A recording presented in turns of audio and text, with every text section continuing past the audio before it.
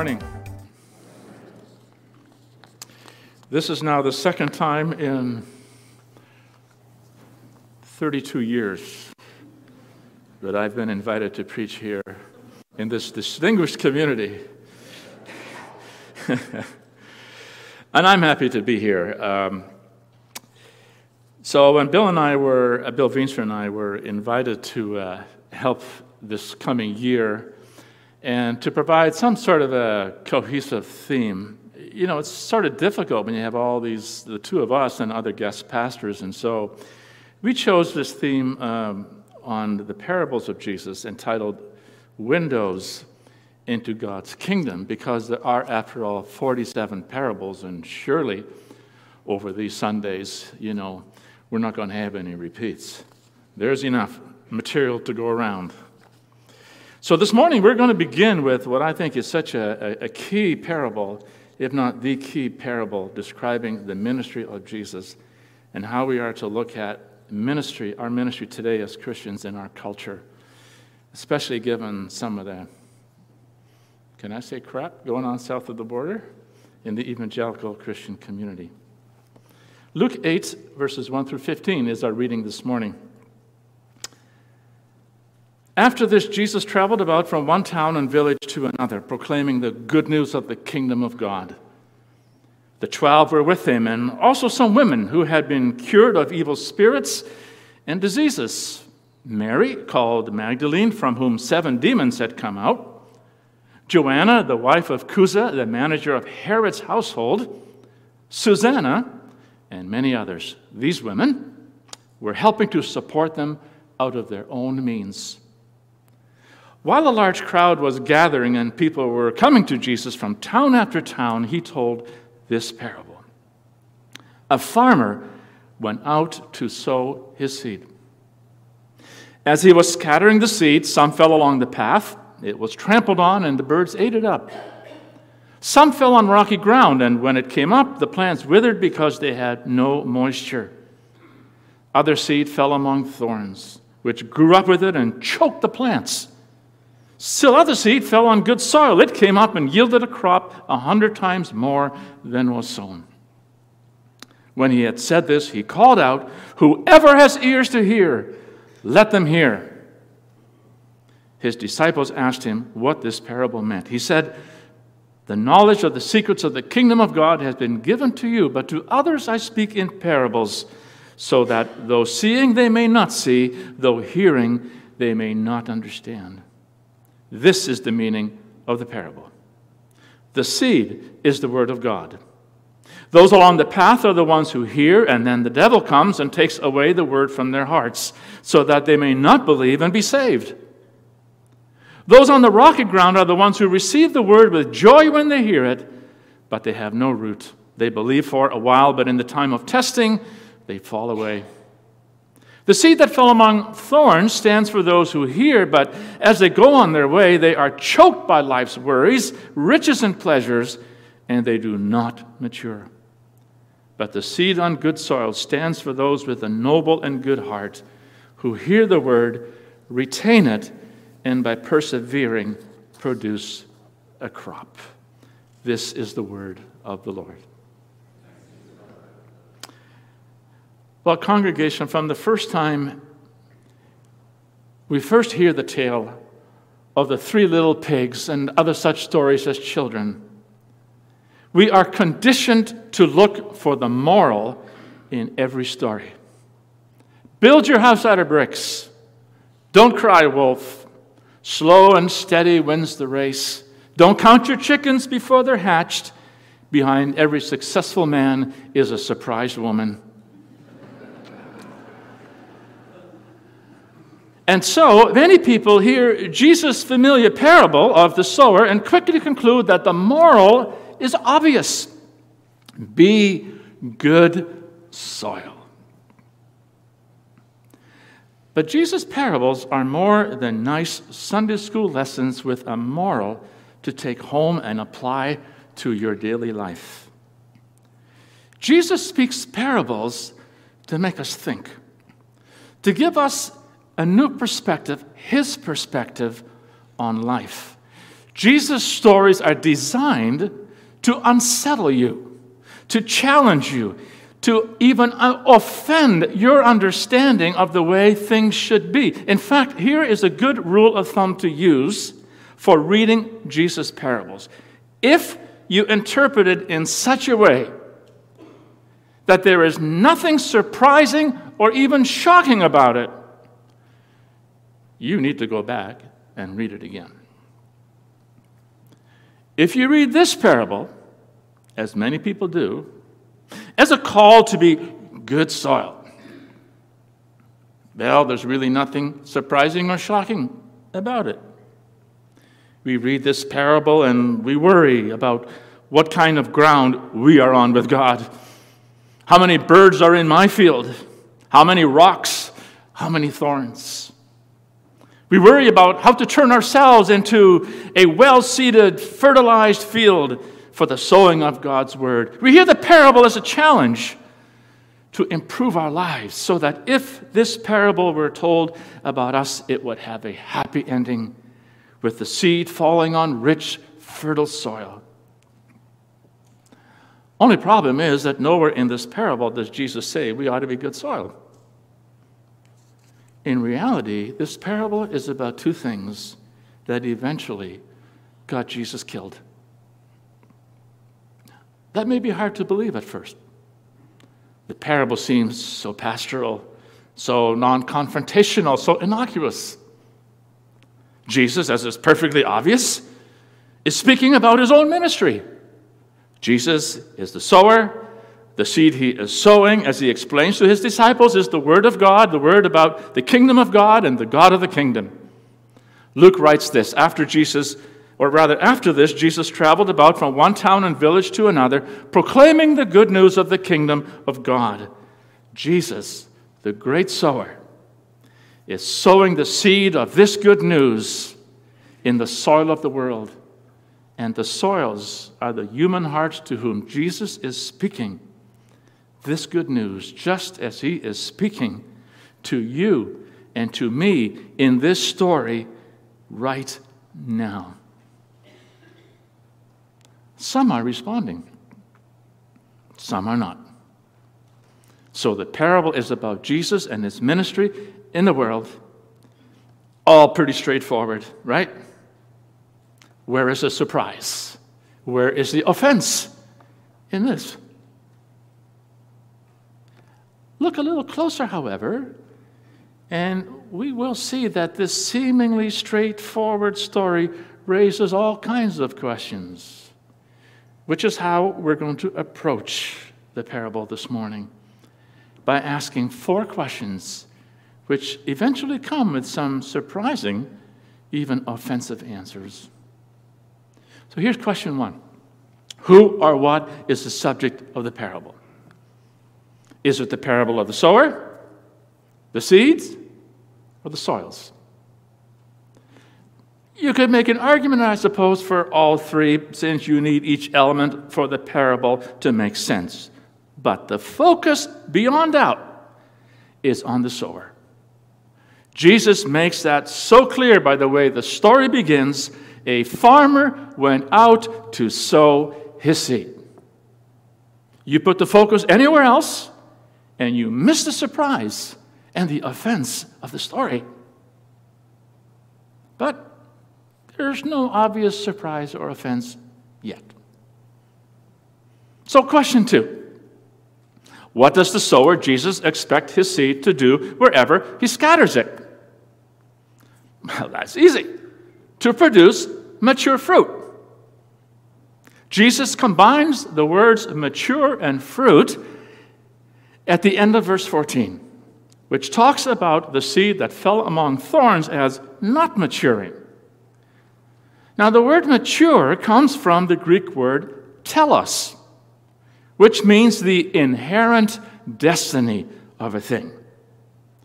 The telos of a sunflower seed is a sunflower. The telos of a grain of wheat is wheat. The telos of an acorn is an oak tree. Speaking of you and myself, I think of the person who said that the two most important days in his life were the day he was born and the day he figured out why. That is, what is my telos? Well, that too is not difficult to answer. The seed Jesus sows is the seed of the kingdom of God, and the telos of that seed is kingdom of God living. A life of right relationships with God and right relationships with others. The kind of living Jesus described in his famous Sermon on the Mount. It is a life of producing kingdom fruit, a life where the life of Jesus and the life of his Spirit grows in us more and more. It is the fruit of the Spirit which, writes Paul to Christians in Galatia, is love, joy, peace, patience, kindness, goodness, faithfulness, gentleness, and self-control. And by the time Jesus tells this parable, Jesus is seeing that sort of fruit emerge and grow. You read back in Luke and you see how the tax collectors are drawn to him and change their ways, how prostitutes are drawn to him and find a different kind of life, how fishermen are drawn to him and become his disciples. And then there are the women who are following Jesus. Luke mentions three of them by name. Three women who had been cured of evil spirits and diseases. Mary, called Magdalene, from whom 7 demons had come out. Joanna, the wife of Chuza, the manager of Herod's household. Susanna, and many others. These women had heard the good news of the kingdom of God, and they were healed by it. And they do the unthinkable in that day and age. They leave the well-defined roles and duties that women had in home and family and society, and not caring a whit for what people thought of them, they chose to accompany Jesus and his disciples on the road, looking after their needs and doing so out of their own pockets. Imagine, these women represent what Jesus the sower expects to happen when his seed is sown in the soil of the world. Given who Jesus is, given the power of his word, he simply speaks and things happen. He rightly expects to see such fruit in any heart into which he speaks. As he later said to his disciples, "You did not choose me, but I chose you and appointed you to go and bear fruit, fruit that will last."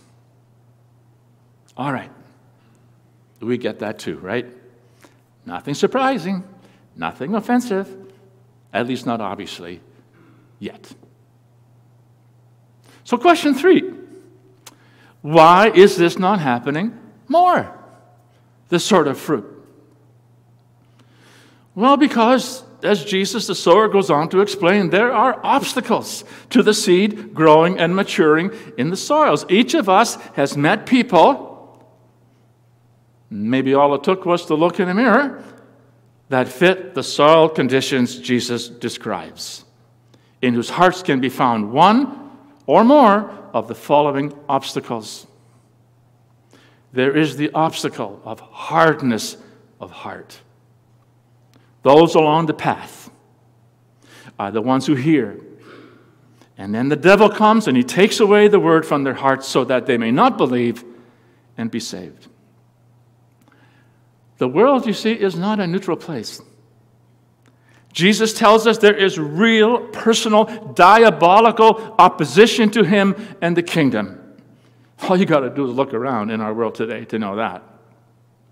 There is the evil one, Satan, who does everything in his power to prevent the kingdom from breaking into our lives and transforming the world, because the good news of Jesus means the end of his kingdom. He does whatever it takes to make sure that bitter hearts stay bitter. Resentful hearts stay resentful. Disappointed hearts stay disappointed. Hateful hearts stay hateful. Whenever we hear the good news of the kingdom but do not embrace it because of the hard, stubborn places in our hearts, the evil one steals the good news from us. But if we open up to Jesus' word even a little, the evil one has no room to work anymore, and he cannot take it away.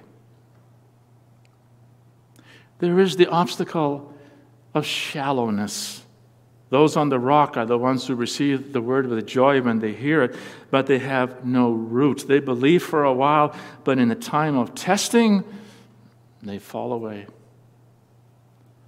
Jesus is telling us that when we welcome the news of the kingdom, we are going to find ourselves in trouble. That's when the trouble starts. And we'll be tempted to back out from all-out kingdom living. Yes, there's a lot of blessing in receiving the good news of the kingdom of God as well. Forgiveness, peace, healing, freedom, joy, eternal life. But also trouble. How could it be otherwise if God's kingdom is near? The good news of Jesus always messes with idols. The gospel undermines every way of life built on idols. Therefore, it almost always brings some sort of testing for those who seek to live out the truth that only God is God, and who seek His kingdom first and above all else. We need to remember and realize this so we won't be so quick to back off when trouble comes and give up when things get hot. Then there is the obstacle of clutter. The seed that fell among the thorns stands for those who hear, but as they go on their way, they are choked by life's worries, by riches and pleasures, and they do not mature. Who of you does not know this heart condition? Cluttered hearts are one of the reasons why the first world, in spite of all the preaching that has happened since Christian Europeans first settled here less than 3 centuries ago, the first world has become the biggest mission field for third world missionaries. We hear the word, but all around us are worries, riches, pleasures that distract us. And because we eat and drink and we breathe, the age and culture we live in, we get caught up in its worries and riches and pleasures. All of which become idols, all of which create a constant state of anxiety where we are always worrying about what we shall eat or drink or wear, and it chokes out the fruit of the kingdom. Any age or life built on idols will be characterized by constant worry because deep down, every human heart implicitly knows that man-made idols are insecure and they cannot last. Then finally, there is the good soil. But the seed on good soil stands for those with a noble and good heart who hear the word, retain it, and by persevering, produce a crop. In fact, up to 100 times the expected harvest. It appears that the devil wins in soil 1. That fear of trouble wins out in soil 2. That worries and riches and pleasures of life win out in soil 3. I say appears because given who the sower is, given the life-transforming power of the seed, it is hard to believe that any human heart can finally resist him and his word. The good news is that the last word belongs to the sower and to his seed, the word of God. Because look at all the hardened hearts he has won. All the shallow hearts he has deepened. All the cluttered hearts he has overcome right here in this sanctuary this morning. And still, nothing too surprising or offensive here. Other than that, we are reminded of the power and presence of idols in our lives, and we may not like being reminded that we are still prone to wander and worship them. So question 4, and here we get to the heart of the matter. What is it about this parable that is so offensive that, as we said in the beginning, it finally got Jesus killed? 2 things. What it says about how the kingdom of God comes, and what it says about whom God loves. First, what it says about how God's kingdom comes.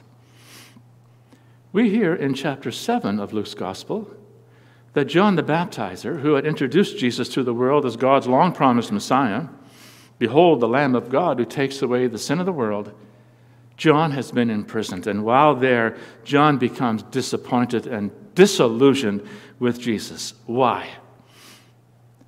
Because Jesus was not acting the way John had expected him to act. Jesus was not bringing in the kingdom of God the way John thought a kingdom ought to be brought in. As John understood it, as all God's people expected it, the Messiah was supposed to change things. He was supposed to burn up all the human trash and deadwood of the world. He was supposed to come with a sharp axe and a gleaming pitchfork and separate the good guys from the bad guys once and for all. He was supposed to clean up the world so that people like Herod were no longer in power and people like John were no longer in prison. As John had preached it, his winnowing fork is in his hand to clear his threshing floor and to gather the wheat into his barn, but he will burn up the chaff with unquenchable fire, except that Jesus has utterly failed to meet John's expectations. Oh, the early reports of his ministries were promising. Healings, exorcisms, signs, wonders. That was good. It would get people's attention for the big announcement. It would give Jesus the authority he needed when he finally declared God's judgment. Only the big announcement never came. While John awaited his execution in prison, Jesus spent most of his time with spiritual weaklings and moral misfits, and he did absolutely nothing to chop up the rotten wood and clear out the rubble John had singled out for fiery destruction. How was that going to help anybody know right from wrong? All in all, there was far too much mercy and grace and healing, not near enough condemnation and hell to pay. It was more than John could stand, and so one day he sent out messengers to ask Jesus, "Are you the one who was to come? Or should we look for somebody else? Get with it." You see what's happening? John and Jesus spoke about the same kingdom of God, but while John spoke of the Messiah coming as a reaper, Jesus identifies himself as a sower. But there's nothing spectacular about the work of a sower, is there? He sows the seed, sits back, waits patiently. He knows that much seed will go to waste. There are birds and rocks and thorns after all. But he also knows that there is going to be a good crop at the last. The kingdom of God comes. God gains back his world, says Jesus. Not by sending fire from heaven, not by sending a reaper, a warrior, a terminator, a John Wayne, but by sending a sower sowing the seed of the good news of the kingdom of God and the God of the kingdom. As Jesus put it in his response to John's messengers, "Go back and report to John what you see and hear. The blind receive sight. The lame walk. Those who have leprosy are cured. The deaf hear. The dead are raised. And the good news is preached to the poor. Blessed is everyone who does not fall away because of me. Blessed, that is everyone who takes no offense at me, who doesn't fall away because I have come as a sower rather than a reaper. Blessed, that is everybody who understands that even though everything seems to remain as it always still is today, and as it always has been, that even though ever since the first coming of Jesus, nations still fight nations, violent crime continues on our streets, those with money and power still trample all over those without, and everywhere in our society and our world, busy people in all the busy places work and eat and play and rest without ever acknowledging that Jesus is Lord. Blessed is he who understands that it is love that causes God to put up with evil for a while, to be patient, and simply continue sowing the seed of his word, even through us and even through the church. The bottom line is that if Jesus coming as a sower offends us, and it offends a lot of Christians today, a lot of evangelical Christians for whom the end-all and be-all these days is political power. Just read the book Jesus and John Wayne by Calvin University professor Kristen Dumez, which I think ought to be required reading for everyone who claims to be an evangelical Christian. The bottom line is that if Jesus coming as a sower offends us, it is because the heart of God offends us. A heart, as Jesus' answer to John reveals, that is full of grace and mercy and goodness and patience. A heart full of extravagant love. Now, maybe it's hard for you to imagine anybody being offended by sick people being healed, loveless people being loved, helpless people being empowered, the poor receiving good news, but then you need to look no further than John the Baptizer. You need to look no further than the religious leaders of Jesus' day who were so offended by Jesus' goodness and love, they finally nailed him to a cross. And how often don't you and I still wonder, like John, we hope Jesus would make our lives easy. Instead, he calls us to live more deeply. We thought he'd ease our suffering. Instead, we discover him next to us in our pain. We thought he'd put us on top. Instead, he tells us to identify with those on the bottom. We thought he'd make us strong. Instead, he calls us to learn strength through weakness. We thought he'd destroy our enemies. Instead, he asks us to love them. We thought he'd make us rulers. Instead, he invites us to be servants. We expected him to announce his presence in spectacular ways, but the signs of his kingdom come through ordinary, hidden acts of love and self-sacrifice, like bringing groceries, canned goods to the food bank, volunteering at the Gleaners. You know the kind of things I mean. We thought he'd come back soon and take us home, but he waits and sends us to reach the nations first with the good news of his grace. He's not quite what we expected, nor is he quite what we would always prefer. But blessed is everyone, having tasted his grace, who takes no offense at him, and in his name continues his ministry to the blind, the lame, the sick, the deaf, the poor, those who mourn, those who are dead in sin, by sowing the seed of his word. And the power of that word is not the power of this world, but the power of love. Then, on top of everything, look what this parable says about whom God loves. The kingdom of God comes as a farmer who went out to sow his seed. And where does the sower sow his seed? Everywhere. What kind of a crazy farmer is that? Doesn't he know better than to scatter seed in hard and rocky and thorny soil? You and I would never do it that way. Why, if we were in charge, we would come up with a more efficient, more productive operation that did not waste seeds on birds and rocks and thorns, but concentrated only on the good soil and what we could make that soil do. But the parable of the sower tells us that Jesus, that the God of the kingdom, is way less concerned with productivity and way more concerned with abundance.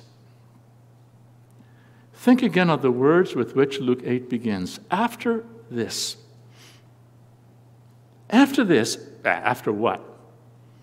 After a prostitute, as Luke describes in the story leading up to this parable, crashes a dinner party to which Jesus had been invited by the local religious leaders, the Pharisees. After she washed Jesus' feet with her tears, and then dried them with her hair. After she was forgiven, after she was blessed by Jesus, she was the sort of soil, along with all sorts of sinners, that the Pharisees had written off long ago. But not God. God never writes anybody off.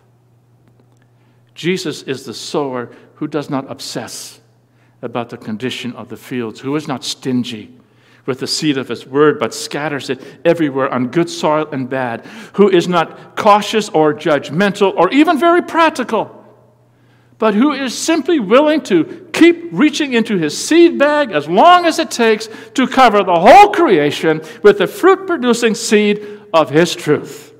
And yet, it is so easy for you and I to be offended right along with the Pharisees, rather than be constantly amazed at the extravagance of grace that the sower scatters far and wide. We so easily shift the focus of this parable to ourselves. What kind of soil am I? What kind of soil do I need to become so that I'll be right with God? And after we have figured out and clarified what we think the right soil is supposed to look like, we look around to see what kind of soil other people are and what we think they need to be and what they need to do to merit the honor of being good soil. We move from being amazed at the extravagant grace of God to a place where we try to justify ourselves and then move on to judging others. And by the end of the story, we're sizing everybody up. But does the sower size up the soil? No. Does Jesus expect us to make our own selves worthy? No. Does Jesus want us to judge others? No. Why should we care if the sower throws his seed everywhere? But the religious leaders of Jesus' day did care. So much they killed him for it. And all too often, you and I care too. How could God include all sorts of undeserving people in his kingdom, such as the criminal on the cross beside Jesus, such as the killer of Christians and a persecutor of the church like the Apostle Paul, such as any number of celebrities and criminals whose conversion stories, yeah, right, we regularly hear about. Never mind some people whom I know personally. It was an unexpected convert to Christianity, perhaps the most famous father of the early church, St. Augustine, who said this: "There is no saint without a past, no sinner without a future." How easily we forget that God's grace is extravagant enough to cover the field of the whole world, and that before him, every one of us is undeserving. God spreads his love with reckless abandon in hearts that are at once all four different types of soil. He throws seeds at the disciples who show over and over that they have hard hearts, stiff necks, and extremely dim minds. He scatters the seed of the good news with wild extravagance. And even when it's clear that his disciples just don't get it, when they turn him over to the authorities and they abandon him in his hour of need and they all deny ever knowing him and run away, Jesus continues to pour out his love on them by inviting them back into the fold after the resurrection. God is no less reckless in his love for you and for me. We who continue in the proud, hard-hearted, stiff-necked, and dim-minded tradition of the disciples, we who all too often neglect to build the kingdom and instead focus on building ourselves, we who show again and again why we need forgiveness and forget again and again to give it. The good and offensive news of the kingdom is this: God continues to throw seed at us, continues to pour out his love upon us, still invites us, no matter the condition of our hearts, to abide in Jesus as branches in a vine, to open ourselves to him and his word, and so receive his life and bear fruit because of his Spirit living in us. And so, in the end, you see, this is not a story about us. It is a story about the sower. It is not about our successes, our failures. It's not about birds and rocks and thorns. It is about the extravagance of a sower who is not at all fazed by such concerns. It is about a sower, a Savior, Jesus, who, in the words of one writer, flings seed everywhere, wastes it with holy abandon, who feeds the birds, whistles at the rocks, picks his way through the thorns, shouts hallelujah at the good soil, and just keeps on sowing, confident that there is enough seed to go around, that there is plenty, and that when the harvest comes at last, it will fill every barn in the neighborhood to the rafters. Whoever has ears to hear, let them hear. In the name of the Father, the Son, and the Holy Spirit. Let's pray. Thank you, Lord Jesus, that you came as a sower rather than a reaper. Thank you for the extravagant grace we have experienced in our own lives. So may we, as Christians and as a church, armed with such grace, continue to sow the seed of your word everywhere. In Jesus' name we pray. Amen.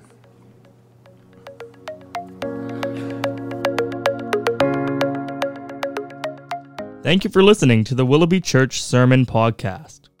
The Willoughby Church Podcast Network also has podcasts about discipleship, the Heidelberg Catechism, and even a podcast hosted by some of the youth. You can find out more about the Willoughby Church Podcast Network by going to willoughbychurch.com.